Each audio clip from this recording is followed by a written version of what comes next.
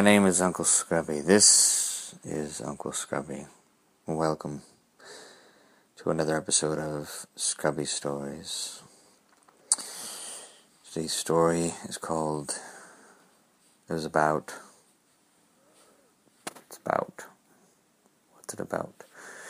Right, it's about a half-eaten werewolf named Junk.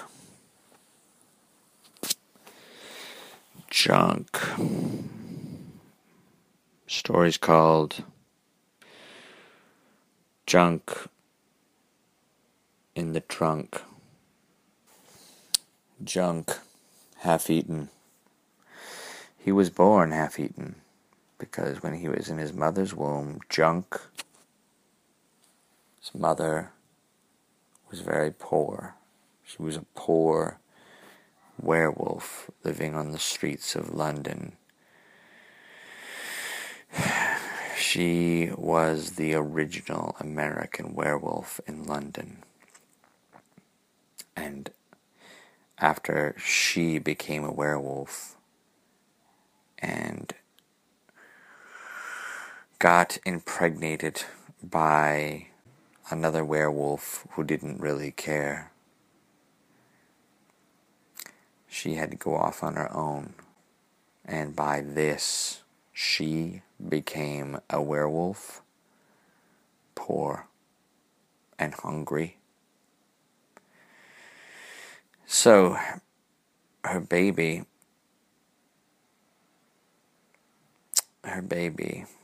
inside became half-eaten because he was a twin, and his other twin got hungry and started to eat him, and so Junk kicked him with his baby foot in the mouth,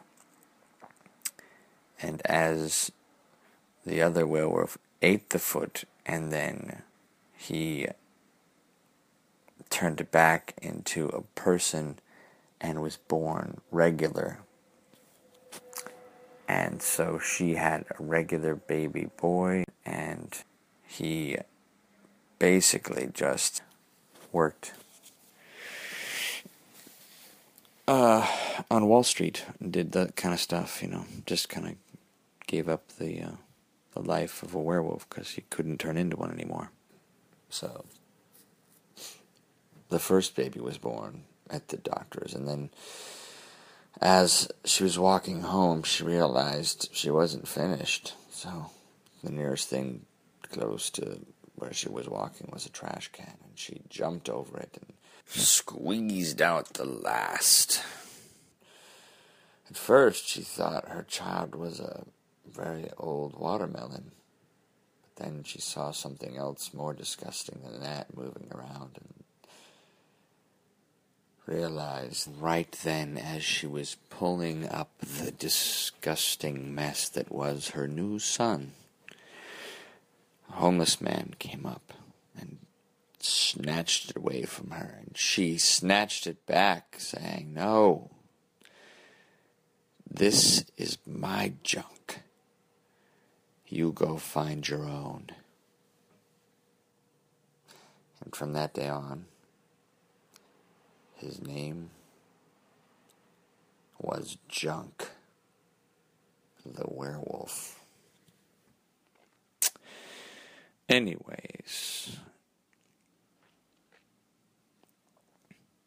the life of Junk was tough. He hobbled around. He was half-eaten. He wasn't even very good-looking half-eaten. He was furry, but also he was kind of stubbly. He kind of prickly bones hung out from him. When he growled, it sounded a little like a mouse and a cat in a blender. And so he wasn't scary, but it was more annoying. So during a full moon, most people would run to get away from the sound. Junk was frustrated. His mother was embarrassed. She couldn't take him to the werewolf gatherings, and there really wasn't anywhere he fit in. So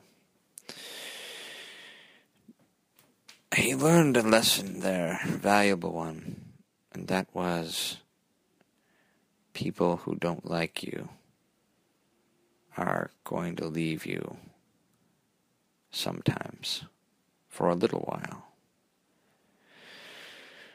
So that was lesson number 1. Lesson number 2 came later on in his life, and that lesson was that people come back when you become rich and famous. And Junk was not rich yet, but much like the Elephant Man, those are the exact same things that Junk was going to experience. Now, on his travels, he walked a very crooked line. He began going to public schools to get training to be a male model. He wanted to work in the art industry, but no one wanted to draw him. No one wanted to look at him. The best he could do in his life was to give up, but he didn't. Instead, he took the road less traveled. And what was that road? Well, it came in the form of a letter one day while he was attending university. It was addressed to him, and the title on the letter said, "To Junk in the trunk." He opened it, and it said, "Dear Junk, I've been watching you. You're a loser, but that doesn't mean that we can't make some profit from that. You can live a good life as a loser. So, here's what I want you to do if you believe in miracles, magic, and would like to find out more. Here's my address from Grandpa." He had never even been told he had relatives, so being alone and his mother even disowning him, he decided what could go more bad. Nothing could go more bad than where he was at now. So Junk hopped on a train and rode out to Transylvania, which is where the address was. It led him right into the heart of the old country.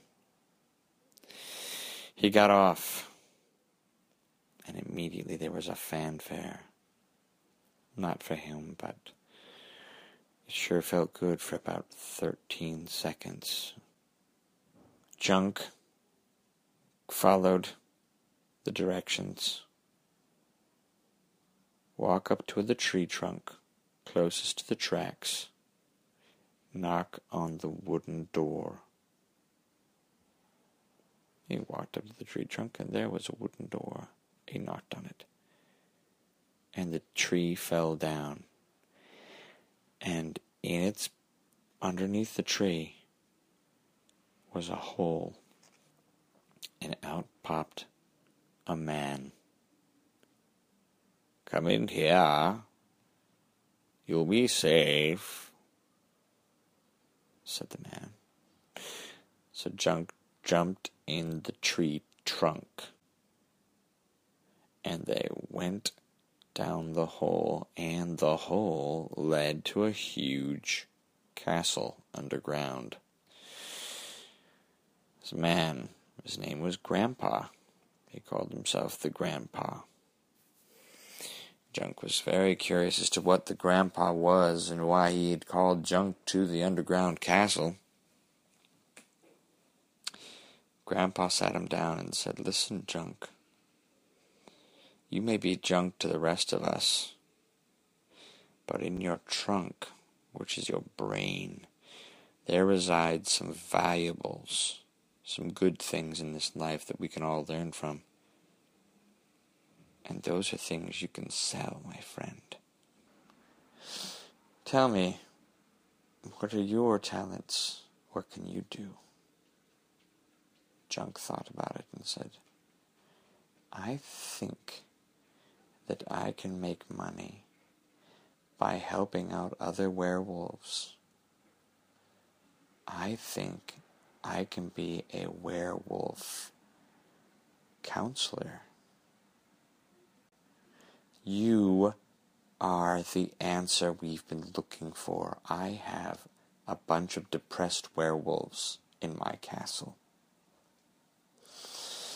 I so happen to be half werewolf. I have been keeping these werewolves in this castle for years, and they have not gone out because they're depressed and confused."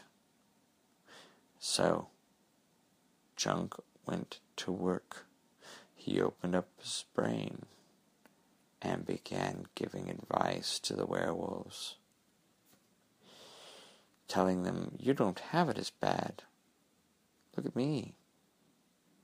I was born annoying. You have a full life. I have half a life. I'm half eaten." The werewolves laughed at him and instantly felt better. And they paid him less than what he was worth, but it was more than anything Junk had ever received. So he was grateful, and he went and bought himself a coat. And later, he bought himself a disco ball, and he danced about it. And this is the moral of the story. You may be nothing like Junk, and maybe your life is just a big pile of junk, of nothing, pile of nothingness.